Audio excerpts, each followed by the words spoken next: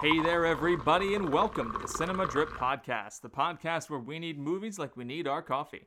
As always, I am Scott Lentz, here with my good friend and co-host, the Julia to my George. It's Christian Ubius.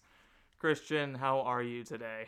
I have some thoughts on the movies that we have seen. That being said, outside of those thoughts, yesterday I invited some people over, showed them Silver Linings Playbook. Everyone loved it. Everyone had a great time. There you go. Congratulations, everybody who has now seen Silver Linings Playbook. I feel like I did something similar when that movie had just come out. It was a good one to watch with friends because J Law, B Coop, everybody loves Robert De Niro, especially young people, so good to hear about a successful movie night. Meanwhile, I got to see Ticket to Paradise with my parents, who have stopped into the great city of Los Angeles for the weekend. Okay, I also saw Ticket to Paradise and Halloween Ends. Ooh. Yes. There we go. A quick and dirty Halloween Ends review, since we're wrapping up Slasher Classics and doing a quick episode on Julia Roberts and George Clooney. So the easy way for me to go about this is to say that I did not like this movie, but I think that a better way to say it is that there's an incompetence that is almost staggering in the way that character motivations are presented. And you really need to have skill to make a character motivation that terrible. Yeah. So sort of, just for skill, there's sort of like a far end of the spectrum. Few have it, experts only. You need to actively try. A far left end of the spectrum, just like absolutely none. And in the middle is the rest of us, but this somehow escapes past the right and swoops back around to the left. Very intriguing thoughts, Christian. I'm not sure if or when I'm going to see this. I caught up with Halloween Kills only recently. Which was not great. And it was not great. So it's a shame. I like David Gordon Green's Halloween, the original in his trilogy here, but the other two have not been so well received. So, if you're looking for some Halloween counter programming, that's what we're here to do. Because, of course, we spent some time, as I mentioned, looking at slasher classics this month. We talked about the original Friday the 13th, the original A Nightmare on Elm Street, and the first Scream, which all I enjoyed in sort of increasing order. Christian, I know you have your problems with Friday and Nightmare, but definitely a Scream fan as well, so could have been worse. All in all, a good month, at least for me. But now we are here to divert our attentions to something more light and airy, that being Ticket to Paradise with George Clooney and Julia Roberts, as well as a quick retrospective on their partnership over the years.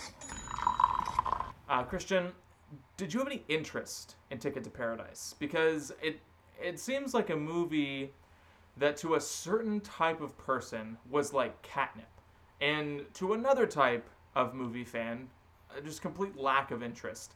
It's doing well at the box office, so it seems like things are going well for it, but I'm curious what your interest was before I forced you to see it. Okay, look, I believe that both George Clooney and Julia Roberts are talented, and I have seen them act well in things that I have seen, and Ticket to Paradise's trailer was not something at all that interested me. Not one bit. And I watch rom-coms, and I like rom-coms. The trailer was... Famously putting My Best Friend's Wedding on your top 5 movies of, was that 97? 97. Julia Roberts is great in that. Absolutely fantastic in that. But no, I don't know. This trailer looked like every other thing that I had seen in the past, and not new or exciting. Yeah, so no interest. I would have seen it, maybe, probably.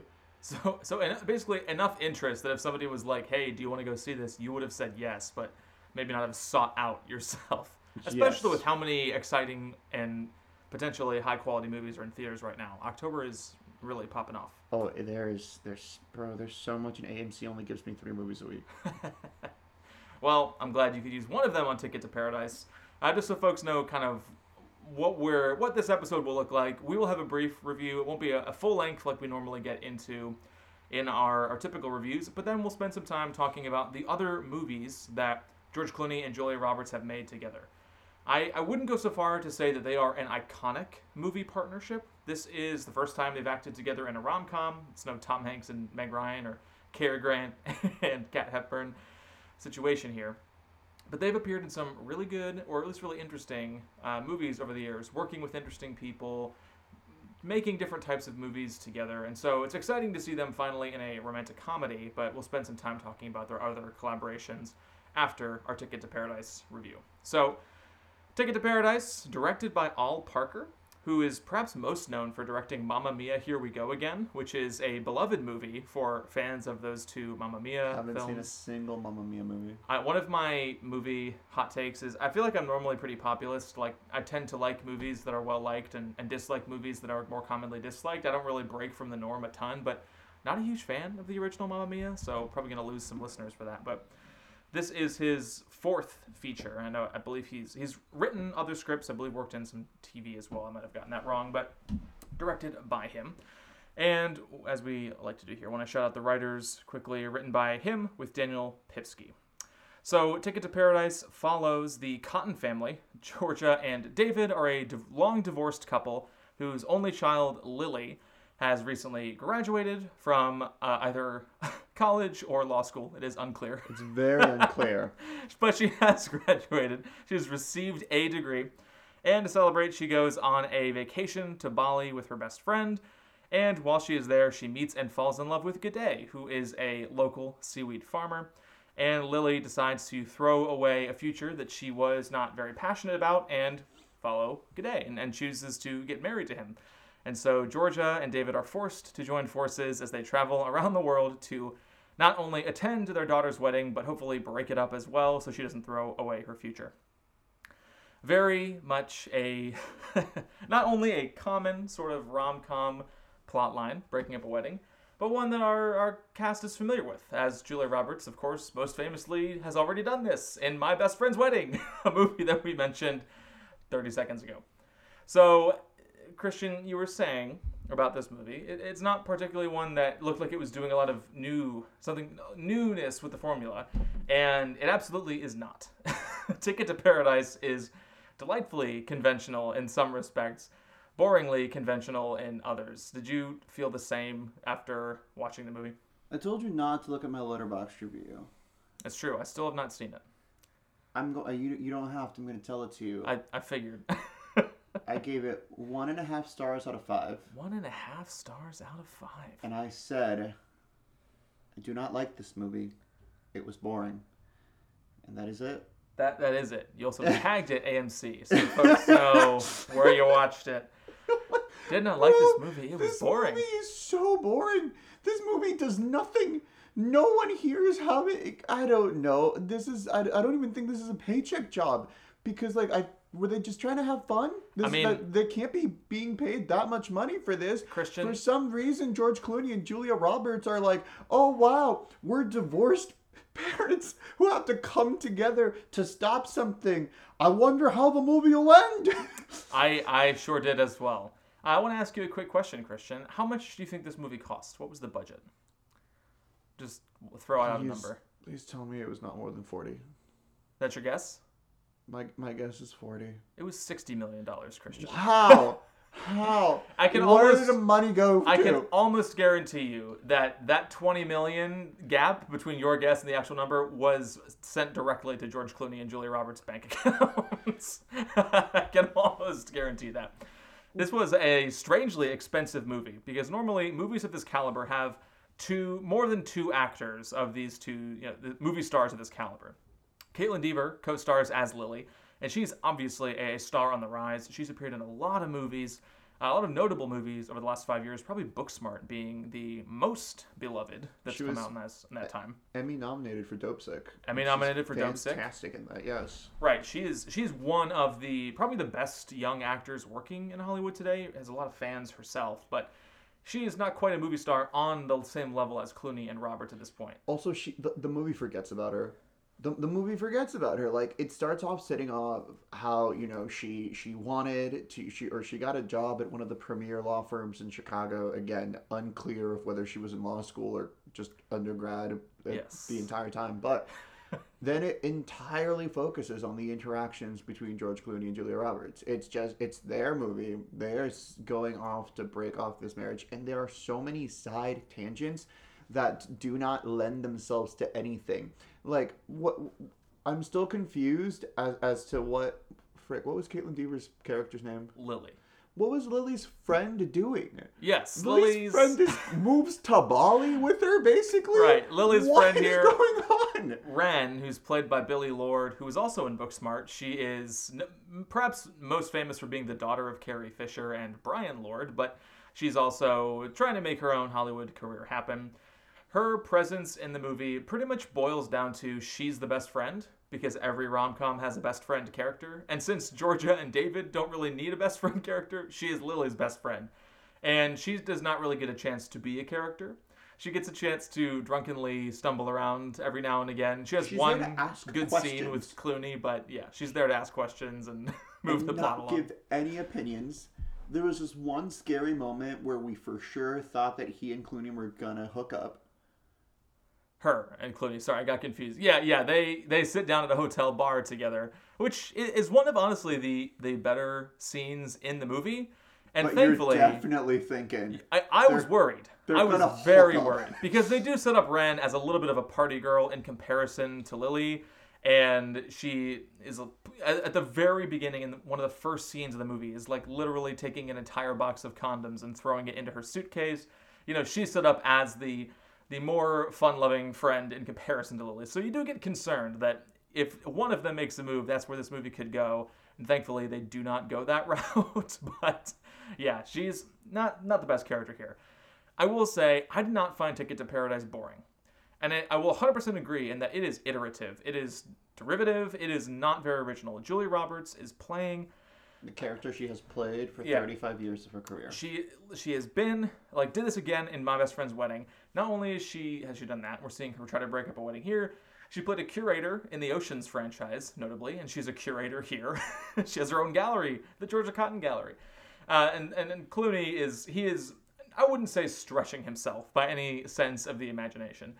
But where I think Ticket to Paradise succeeds, and where I fear that you may not have interest yourself, because this isn't always up your alley, is that as just a movie star vehicle, one that we haven't gotten a ton of over the last 10 to 15 years, as blockbusters have become even more important to the movie industry, as the MCU has really taken over Fast and Furious, etc., as we've talked about before. As just a down-the-middle, crowd-pleasing movie star vehicle, I think Ticket to Paradise succeeds. And it's not a movie where you're gonna get the Blu-ray and you'll watch it with friends for 20 years. You'll listen to podcast episodes about it, read the oral history of Ticket to Paradise. But it is a pleasant and diverting time at the movies, one that we don't get nearly enough of these days. And the fact that they were able to make it for an exorbitant budget, put it out in theaters, as opposed to dumping it on Hulu or Peacock or Netflix or any other streaming service, just put a smile on my face. Okay, the interactions between Clooney and Roberts are very pleasant. They have charisma going in spades, and they've been doing this for such a long time. Extraordinary amount of chemistry. And it almost feels like they could just be phoning it in because it comes as secondhand to them. And here's where I think this is not a movie star vehicle. Because they both basically own Chicago, it looks like, or they own their respective businesses that they're doing. For some reason, Roberts' character has like an entire museum. She's an art gallery. She's a curator. Okay, but it was very big. Yeah. Much bigger than I think regular curators do. And was Clooney like an architect? Yes, he's an architect. Okay, for me to enjoy them as movie stars, I would have liked to, see them boss around some people and actually we get like 5-second snippets of them at their jobs. And we know that Roberts has a younger boyfriend who for some reason is there. It's Paul, who's played by Lucas Bravo. He serves absolutely no purpose. He's an obstacle. He's just the new boyfriend that we all know David is going to fend off by the end of the movie. It shows so little how much she cares about him. And I guess I would have liked more time seeing them individually in their spheres of influence and not in Bali. Well, that's not the point of the movie, Also, all the Bali characters are props. Yeah, that is another negative to the movie, which thankfully, in a worse time in Hollywood, these people would have been butts of the joke. Like, they would have been making fun of the local culture, and that would have been part of the comedy. And thankfully, the Indonesian people who are a part of the movie are there not to be made fun of, but to, of course, provide family for G'day and be this culture that is welcoming Lily in. But we spent no time with any of them right, individually. there's only one scene in the movie that doesn't feature one of the white characters. There's one scene with G'day and his parents on the day of the wedding, and it did make me, it's like, I'm really glad that we have this George and Julia vehicle. I loved watching them together. They are deliriously entertaining as a pair. But you do get a sense that this just wasn't if they were going to break up a wedding, maybe it didn't have to be one where we're incorporating another culture. That you get the sense that there's a entirely separate movie that's not a comedy. It's more dramatic and can potentially, obviously, have its own success, where you just have the young farmer welcoming the white American girl into his family. And you feel like there's an entirely separate story there with all kinds of themes to explore and things that would make it more unique. Especially, obviously, this is a Hollywood movie, but if it were made from that perspective. But that movie wouldn't get $60 million to get made, unfortunately. And so, Ticket to Paradise is absolutely imperfect. And you do get the sense that there are better versions of it. There's better movies that could have been made with similar material. And the balance is a little bit off when you think about who is featured on screen. I will say the tension that you mentioned between Lily and wanting her to be her own character, have screen time, and her parents, who are notably played by giant movie stars, there is a tension the movie is kind of wrestling with the entire screen time, or the runtime. They want to keep putting Julia and George in comedic situations, but they have to develop Lily's story because her wedding is what's driving the action of the movie. So there are times when it did feel a little imbalanced. And I personally, as a viewer, wanted more time with Clooney and Roberts, but needed to see Deaver, and I should say that G'day is played by Maxime Boutier. So more time with Boutier and Deaver. See their relationship blossom, because we don't even get a ton of time with the two of them. They're just in love and the action is rolling. So here is then where this would have been a better movie easily. You just have Clooney and Roberts as divorced individuals who find a reason to get back together, and they don't need to make it flying over to Bali and understanding how great Bali is. This is such a rich people movie. This is such a white people movie. It is ridiculous. It's also kind of comedic how white this movie is, considering that most of the characters are non-white. But yeah, not my thing. People who like it, sure. Glad that, you enjoy it. And I am probably never going to watch this movie ever again. And, I could see myself maybe checking it out down the road if I'm on a plane or something. It's out there to download. But when it comes to watching, that's where you and I differ in some respects, is that George Clooney and Julia Roberts are enough. This movie could have been worse, and I probably still would have enjoyed it, seeing their banter back and forth and watching their characters fall back in love, because part of the joy of a rom-com is where the formula is heading 95% of the time. You can predict how the movie's going to end. And if we spoil this movie, people probably wouldn't be surprised at how we spoil it. There's very little that is a shock to the system. And that's part of the draw of the romantic comedy formula. And so if you're a fan of rom-coms, you'll probably have a good time with Ticket to Paradise. You're not going to buy the Blu-ray and return to it time and time again, but it might be worth a trip to the movies for you. And so if that's down your alley, check it out. Or just see it whenever it's on a streaming service, make a movie night of it, invite some friends over, watch it with your partner. You'll have a good time. So that is Ticket to Paradise, a movie, like I said, Christian, that is performing very well at the box office. It made quite a bit of money before it even debuted in the States. It was opened internationally in a few markets. And now it's not only got its budget back, but it is moving towards that $100 million number. So we'll see how well George and Julia do. I don't understand. I mean, what's not to understand, really? I want a breakdown of the demographics. I mean, this is some old white people. That's probably what it is. But people who love rom-coms and wish that they were in theaters are going out to see this movie. I mean, people who love George Clooney and Julia Roberts are going out to see this movie. They're still beloved. Because Lost City made a crap ton of money earlier this year. The Lost City made a lot of money this year, and in some respects, I still haven't seen it, although I would like to. Sandra Bullock, God bless her.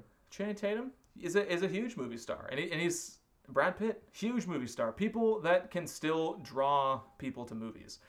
I honestly think that part of the reason for the success of these movies is just counter programming, because a certain section of the movie going public is starting to lose interest in superhero stuff. And it's not to say that they're going to stop making money at the box office. I'm sure Black Panther Wakanda Forever is going to be a huge movie when that comes out later. I mean, in just a couple weeks at this point. We're going to talk about it eventually. Indeed we are. And even so, I think that there's going to, post, pandemic, I think that we're going to start seeing a bit of an uptick in the types of movies that can make money again. That's a little bit of a hot take for me because most people don't see that happening. But I think there's a hope and there's a chance. I think that there's a hope mainly because streamers are becoming more expensive and realizing that they're losing money. And so they, I think, are going to dedicate less of their time to making movies.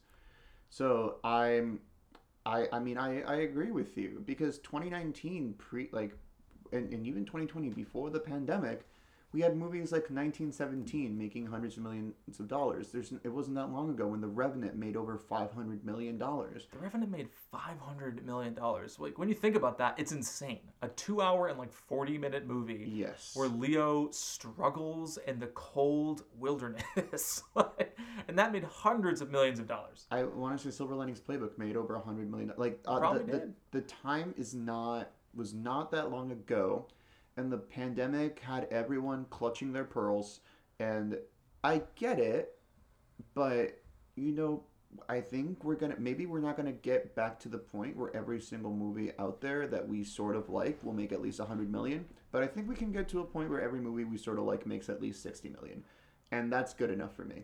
Yeah, we're not going to return to where movies were in even, the 90s, where there's this boom in independent cinema. Rom-coms are extraordinarily popular. There's great horror movies being made. Scream brings the slasher back. And you're starting to get superhero stuff in the 90s, mainstream superhero stuff. Of course, this goes back way before the 90s. We had Superman in the 70s, but superhero action movies are just kind of part of the stew that we're putting out in theaters. The big movies of the 90s weren't 9 out of 10 franchise films. Obviously, those tended to do well, but I really do hope that we can get back to just some more diversity at the box office, because it'd be great to see movies like Ticket to Paradise, especially better movies than Ticket to Paradise, take some spots in that, maybe not that annual box office top 10, but in terms of the top 25 most successful movies of the year. I mean, a movie like Crazy Rich Asians was a huge smash success, again, just a few short years ago. So this is fingers crossed. This is one last thing, and we should move on because we're also, the movies we're going to talk about, we're going to go rapid fire on them. Yeah, they will not be in-depth reviews, that's for sure. Okay, so the Marvel puts out 3 movies a year at this point, which is an increase from their 1 and 2. There was a point where it was just like a movie a year. Now, because they have increased to 3 or 4 last year, it was like, man, we go out to the movies 4 times a year because we're in this pandemic and this is the only thing that we care that's being marketed. But we've gotten to that point where people are more comfortable going to the movies and they realize that they want to go see a movie more than just 4 times a year. Right. And that's where we're seeing things like Lost City make massive amounts of money. Halloween Ends, is tanking at the box office this weekend, but opened up to $80 million. Yeah, horror movies will always succeed at the box office. And so, y'all, if you want to go see Ticket to Paradise, I don't think you should, but I do. Do it. But go watch some films. Go watch All Quiet on the Western Front. Quite a different type of movie than Ticket to Paradise. I was going to say go see Lyle Crocodile, but I'll hold back that recommendation. That is a movie I will almost assuredly never see until we do a Javier Bardem top 10 blend of the month. Have you seen Amsterdam yet? No, I still have not seen Amsterdam. Go with Maddie. The stars have not aligned. Yes, we've been reveling in the release of Midnights, which is the new Taylor Swift album. We are so living under a rock. Far away from whatever this podcast was started. What are we talking? We're not far away at all, Christian, because George Clooney and Julia Roberts are part of a dying breed. Movie stars who can open up a movie, and hopefully they resurge as franchise entertainment maybe takes a slight dip in the coming years. But of course, we're here to look back on their other collaborations. Like I said, they're not an iconic pair, but they have made 4 movies, now 5, with Ticket to Paradise over the years. 2 of those. I 3 with have- Ticket to Paradise. Yes, I have now seen all of them, and I'm happy to report on each of them. So we'll just kind of walk through the 4 quickly, give some general thoughts, and talk about kind of where the Clooney-Roberts pairing succeeds and where it falters. So the very first movie they made together is an iconic one for sure. It is, of course, Ocean's 11, which is Soderbergh's 2001 remake that is widely beloved as one of the best blockbusters of recent memory. Stars Clooney, of course, as Danny Ocean, leading an ensemble cast. Brad Pitt, Matt Damon, Bernie Mac, Andy Garcia, Elliot Gould, Casey Affleck, Scott Conn, John Cheadle, and so on. But of course, Julia Roberts stars as Tess Ocean, Danny's ex-wife, now dating Benedict, the villain and casino owner. Ocean's 11 is a movie that we actually briefly discussed on the podcast a long time ago. I don't even remember the streaming recommendations episode that it came from, Christian. Do you? We were talking about ensembles, and so I chose Ocean's 11, and you chose The Departed, I think. Yeah, that sounds about right. And funnily enough, Christian, I know that Ocean's 11, you were a little bit outside the norm in that you thought it was fine, but you weren't a huge fan, and it still made for a good choice for that particular recommendation. But part of the strength of this movie is that sparkling chemistry between Clooney and Roberts as Danny and Tess. And we do get to see them early on, before the heist unfolds, of course, as Danny makes his way into the casino and finds her for the first time since he was, of course, not broken out of prison, but released from prison at the very beginning. Okay, I'm so sorry. Part of the strength of that movie is not the chemistry between Clooney and Julia Roberts. Christian. Julia Roberts is in for like 5 to 10 minutes of this movie. Yeah. No. Yeah. No. So it better work for those 5 to 10 minutes. It is the epitome of just being happy that we're surrounded by movie stars. We don't even get that many scenes where Roberts and Clooney are together. It's just like, oh, look, Julia Roberts is here. Isn't that great? And for someone like you, that is great. For someone like me, I don't care. So you say someone like you so derisively. There is something to it, of course, because we are following not just Ocean's 11 is a very archetypal heist film in a number of ways, and so much of the first hour is spent getting the old gang back together to pull off this heist. And we hear so much about each of their individual motivations for the job, whether it's paying off debts, getting rich quick, or something else. And for Danny, of course, he is a thief released from prison, and his motivation is not only to make money, but of course it's to rip off the guy who has stolen his ex-wife, who he is still in love with and no longer loves him because he was lying about what his career was and then went to prison for it. And so we're building up to that scene, and we finally get to see them together, and they get a chance to act across from one another and build the bond that Danny and Tess share. And that scene is great. And even though they don't have a ton of actual moments together in that movie, it's one of the key moments from the movie. No. No, I don't think so. I think... Open up your damn heart, Christian. Okay. You want me to open it up? I like Ocean's 12. I think Ocean's 12 is the better movie. This is a stunning revelation. I really like Ocean's 12. What in the heck? Because we're not just... Guess what? You get, instead of 5 to 10 minutes of Julia Roberts, you get 10 to 20. Amazing. Christian So likes Ocean's 12. Who would have thunk? Not me. Not me at all. Okay, it's actually about their dynamics, and it's actually about character development, and because you set them all up from the first movie, the heist is more elaborate, and the stakes are higher, and who they are as people actually matters. And guess what? It's still not on the relationship between Roberts and Clooney, because they have so few scenes together. I don't buy their love at all. Oh, tisk, Christian. Those two can make me believe in anything. But it's a good movie, and both of them, both of them, are great at being like, yeah, I'm a movie star. Yes. And they absolutely understand the persona. But it's not just I'm a movie star. It's also, I'm a movie star and I can act. I feel like Ocean's 11 is just, I'm a movie star. And that is far better than we often get these days. And that collection of actors is, again... That's because there aren't that many movie stars. Yeah, there's not. And Ocean's 11 is ridiculously entertaining, and not the least of which because you got Clooney and Pitt and Damon, but also just an extraordinary amount of fun people acting in an extraordinarily fun genre when it's executed well. Ocean's 12, of course, the 2004 sequel, also directed by Soderbergh, that takes the gang abroad, starts with Danny and Tess back together, of course, because we know how these movies end. And thankfully, nobody dies at the end of Ocean's 11, and they get to start the movie as a couple once again and doing mundane things as they try to avoid Terry Benedict, the jilted villain of the first movie. And for Ocean's 12, he, of course, tracks everybody down, pulls them back together, and threatens them with, honestly, I can't remember what the threat is. Either it's like, I'll kill you, or I'll just turn you into the cops, or whatever it is, unless they can reimburse him. And so they have to go abroad to pull off a job in Europe.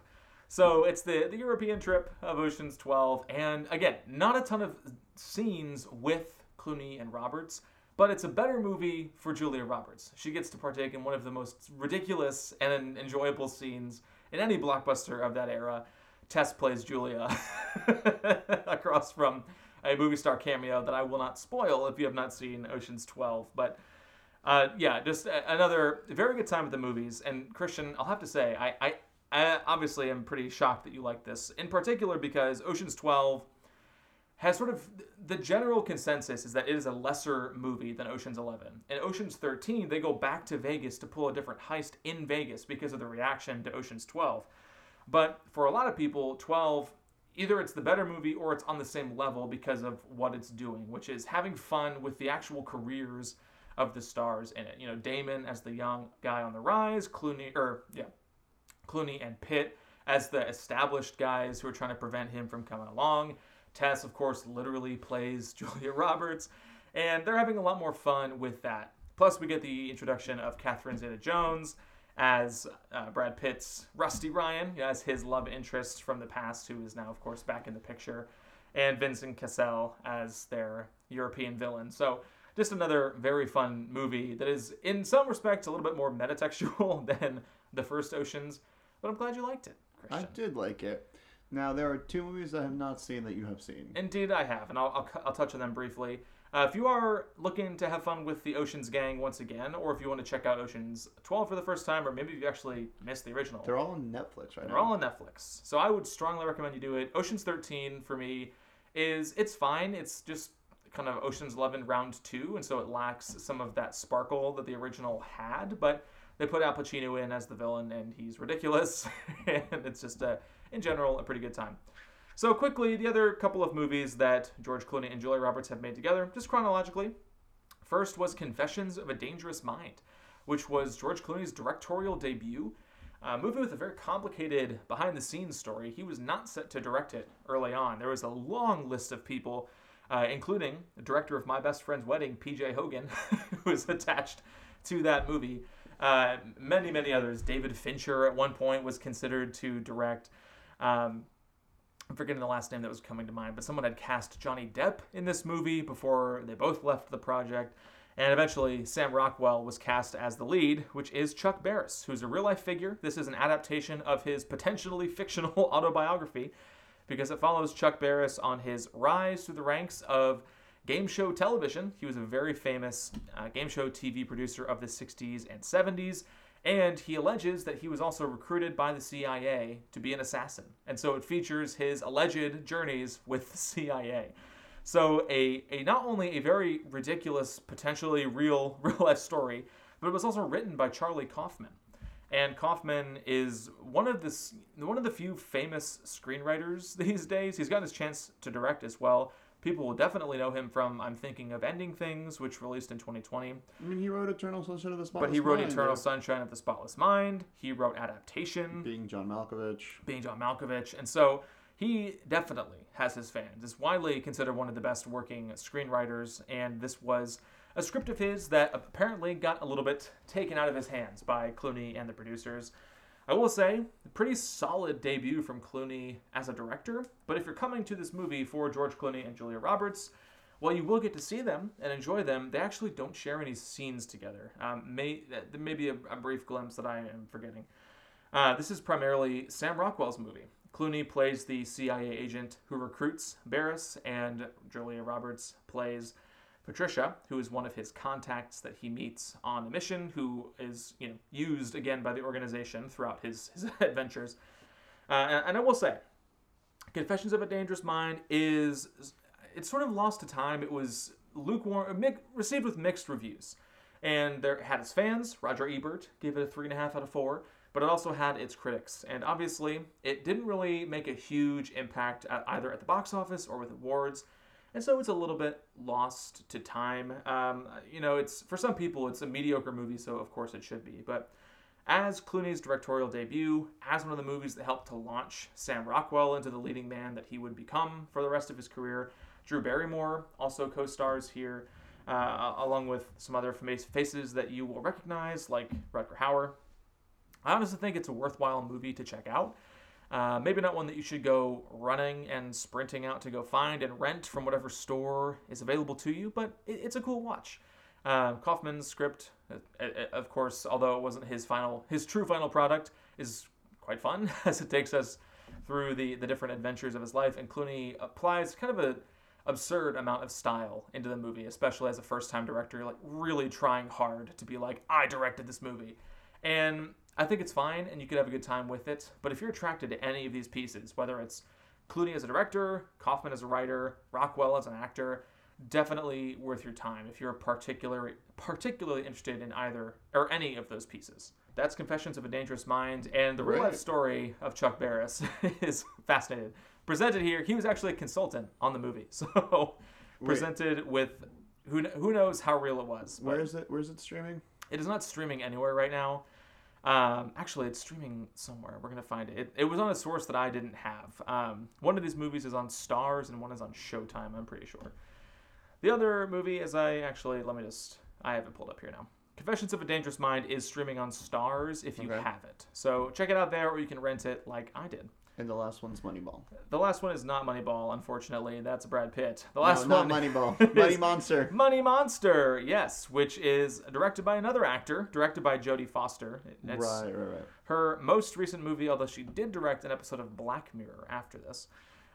She does not appear in the movie. It does star Clooney as Lee Gates, who is the host of a financial TV show that is, they didn't say in the movie, but sort of modeled after Mad Money and Jim Cramer, if anyone out there is familiar with it. I'm only familiar with it because my grandfather used to watch that show, and he lived with us for a time, so I would occasionally see it on the TV. But Clooney stars as this financial host who offers, of course, occasionally suspect advice. Roberts plays Patty, who is the director of the show, and he's very close. They're both sort of getting towards the end of their times with this show. And then Jack O'Connell plays Kyle Budwell, who enters the picture in a way, of course, upends everything, as he shows up to the show with a bomb that he straps on to Lee Gates and a gun that he threatens everybody in the studio with. Amazing. And demands his opportunity to speak, and of course, and get his message across. In the background of this, there's also I guess I would call it a hedge fund that has seen a massive dip in its stock price due to some failures in their algorithm, and Budwell is affected by this. Gates was a fan of the stock, and so there's some complications that get brought into the story as they try to figure out why this company lost all that money and what went down, and can they get to the bottom of it to try to save Gates' life. I really would encourage you to see it, Christian, because you were similar to Primetime. Very similar to Primetime. You were a massive fan. And I don't know if the guy who wrote and directed Primetime watched Money Monster and was like, I can do this better. Or if he wanted to just provide his own cultural spin on it. Of course, Polish movie, Primetime. But Money Monster is definitely the Hollywood version of this. There is more violence. We get a huge NYPD presence involved. They actually, at one point, I will say things expand. I won't say how so, because this is not a very widely seen movie, but things expand beyond the studio that they spend the first hour of the movie in. And all in all, it actually is pretty quick. It's about 90 minutes, and then the credits roll. And so it has a few fans. Again, another movie that was not particularly well received at the time, made decent money at the box office, and it was just out there as a movie that George Clooney starred in.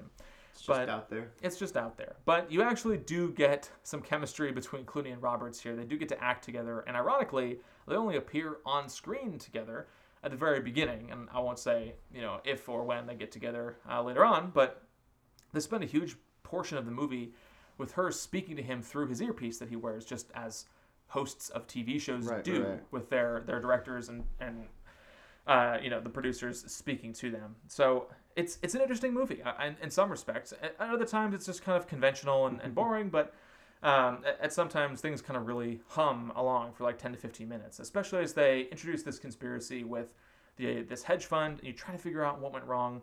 There are moments where you get a little annoyed at how this is not how these powerful people would ever act in a million years in real life, but then you remind yourself you're watching a movie and you just try to get along for the ride. So that is Money Monster. It's again not a movie that will become your favorite movie of 2016. Not a movie that you'll be like, where have this movie been my entire life? But definitely a chance that you try it and you're like, hey, that was totally worth the recommendation there, because Clooney is really, really good as Gates. Roberts is also really good as his director, and she gets a chance to really start running not just the show to keep him alive, but builds this very tenuous relationship with Budwell as the guy who's trying to blow up the studio, and she tries to manage the situation and of course gets her chance to do it occasionally. So this is actually streaming on the Roku channel, so all of you folks out there who have a Roku or a Roku TV might get a chance to see it for free, at least with ads. Otherwise, it is rentable a variety of places. Amazing. And that is George Clooney and Julia Roberts. All in all, a tandem that feels like we sort of missed out on what could have been in terms of maybe a better rom-com between the two of them with something like Ticket to Paradise, or even a better series of dramatic movies, whether it's Confessions of a Dangerous Mind or Money Monster. But I really love the two of these people. They're two of my favorites when it comes to just movie stars to watch. Where do you land with them, Christian? And then we can wrap things up from here. I don't know. They're not of my time.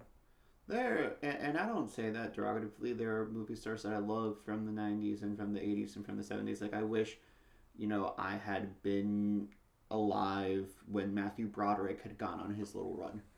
But I feel like they are in movies that I enjoy. There are in some movies that I love. But when it comes to this, legitimately, I get much more excited when I see that Bradley Cooper and Jennifer Lawrence are going to be in another movie together.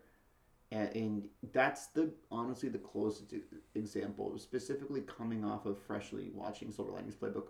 I thought to myself, I remember when American Hustle was coming out and how excited I was because I loved them in the movie I'd seen before. And that is not how I view George Clooney and Julia Roberts. In a way, that's fair, because they're both, their peak of their powers moments were probably in the 90s when Clooney was on ER and made the jump from TV to movies back when people did that and didn't make the jump from movies to TV. And of course, Julia Roberts had her breakout in the 90s, wins an Oscar early on in the 2000s for Erin Brockovich, Clooney shortly after her for Syriana.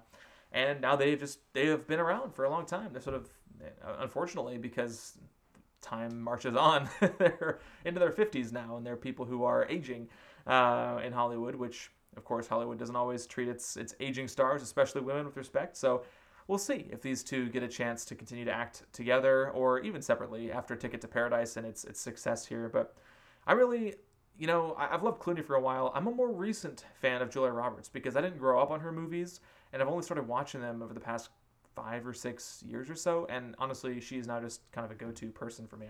I tend to really enjoy her movies. And so I'm hopeful to see some more, not just of their work individually, but hopeful to see them together as well, because I think they do make a pretty great pair. And that is our show. Of course, this does wrap up October here on the Cinema Drip podcast. We talked horror movies and their opposite, rom-com, here with Ticket to Paradise. So, Christian, I turn it now to you, because we have a new blend of the month coming for November, and it's time to keep people informed. So, what do we got coming up? For the month of November, we are going to be looking at the movies of James Cameron in anticipation of Avatar: The Way of Water. Now, we have already touched on Titanic this year. We did. First year, we did Avatar as a streaming recommendations episode. Indeed, we did. The And $1 billion episode with Keenan and Case in Color. And shout out to Emily Baker as well, who was on our Titanic episode. She was, yes. I'm not sure if I'm still debating whether or not we should talk Avatar as a full length review. I think we will, but I'm looking at it because there are some gems that are streamable right now. But we are going to start by looking at Terminator and Terminator 2. So it's going to be both written, the entire concept it came to James Cameron as a dream where he saw the silhouette of the Terminator. Now, I don't believe that Terminator is streaming anywhere except for maybe Fubo TV, but Terminator 2 is currently available on HBO Max. You know, Christian, Big Jim dreams about skeletal robots chasing him in his dreams. I dream about why I don't have a subscription to Fubo TV yet, because I feel like every time we wonder if a movie is streaming for this show, it's on Fubo TV. Yeah. According to the good people at Just Watch, The Terminator is on Fubo TV, AMC Plus, Showtime, and DirecTV. If you're a subscriber there, you can maybe access it for free. So, a few unconventional streaming options, but go to the library. And T2, it looks like, is on HBO Max right now, at least according to Just Watch. So we're gonna do that. He is a writer-director who has made some of the biggest blockbusters and some of the best-known stories of all time. And he is also a breed that I don't think has ever existed a ton, and this is why. He is very interested in man versus nature. He is very interested in man versus machine against the supernatural or stuff. He's not that interested in man versus man. And so this is not a type of story that we always get to see. Yeah, he's really one of the signature filmmakers, at least of Hollywood blockbuster films. His movies have not only extraordinary financial track records, but also just remain as classics. Terminator kicked off a massive franchise. Terminator 2 was considered one of the best action movies ever made.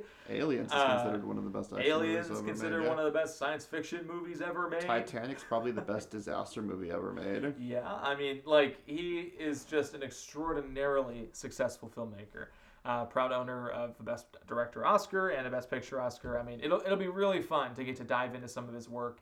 And most of these movies that we're going to talk about, I know I've already seen, but I do have some blind spots that hopefully we'll get to catch up with as we make it through the month. I mean, you're going to have to, because we're ending the month by ranking all of James Cameron's movies. All right, so there. I forgot that's what we're doing to end the month there. So I will have to fill in those blind spots. I need to watch The Abyss. Let's go watch The Abyss, Christian. Down. Alrighty, folks. So now that once and truly is our show here. So, of course, thank you so much for listening. If you have reached this point in the podcast, it means a lot for us to know that there are people out there listening and following along with the show here. So thank you so much for your support. There are a few things that you can do to continue to support the show that really help us grow and reach new listeners. Number one, please give us a subscribe on your podcatcher of choice, and if applicable, leave a rating or a review. Warms our hearts to see those 5-star reviews come in, and we love to shout the folks out who do leave reviews. So thank you for those who have in the past, and we're looking forward to shouting out some more in the future. You can also send us an email at cinemadrippodcast@gmail.com. We are regularly checking that and incorporating listener feedback into the shows. Would really genuinely love to get some thoughts on whether it's previous Blends of the Month or what you want to see us cover as we get into the end of the year. November is planned, obviously, but December is still open. We do have one episode that we definitely know we're doing in December, but December's not open. Well, we'll have the third annual Drippies. And then we have the episode before that. And then we have this very special episode before that. So I guess it's not entirely open. We have some... It's not open at all! We got some things... Well, I mean, we take a break for a week, don't we? Is it 2 weeks? Am I forgetting? What? What have I forgotten? January's open. Just go with that. January's open. January's open. We could return to a year in the 70s as we've done the last 2 years, which it's crazy to think that the show has been running for that long. But we really would sincerely love your feedback, whether or not it gets incorporated in December or January or when it will. We have used listener feedback before. We did a Magic May in 2021, thanks to listener Paul Gonzalez, for example. So would sincerely love some ideas or feedback, and we will shout out literally any email on the show as long as it's not like hideously obscene or profane or extremely mean towards me or Christian. scratch that. Christian would probably read an email that was super mean towards me. So do that. Might get you shouted out on the show here. You can also follow myself and the show on Twitter, Christian on Instagram, and both of us are on Letterboxd. Christian alluded to his Ticket to Paradise review, of course, and read it in its entirety. But we would both appreciate if you would give us a follow there, and we would be happy to chat movies on Letterboxd. Christian, any final thoughts for the folks listening along at home?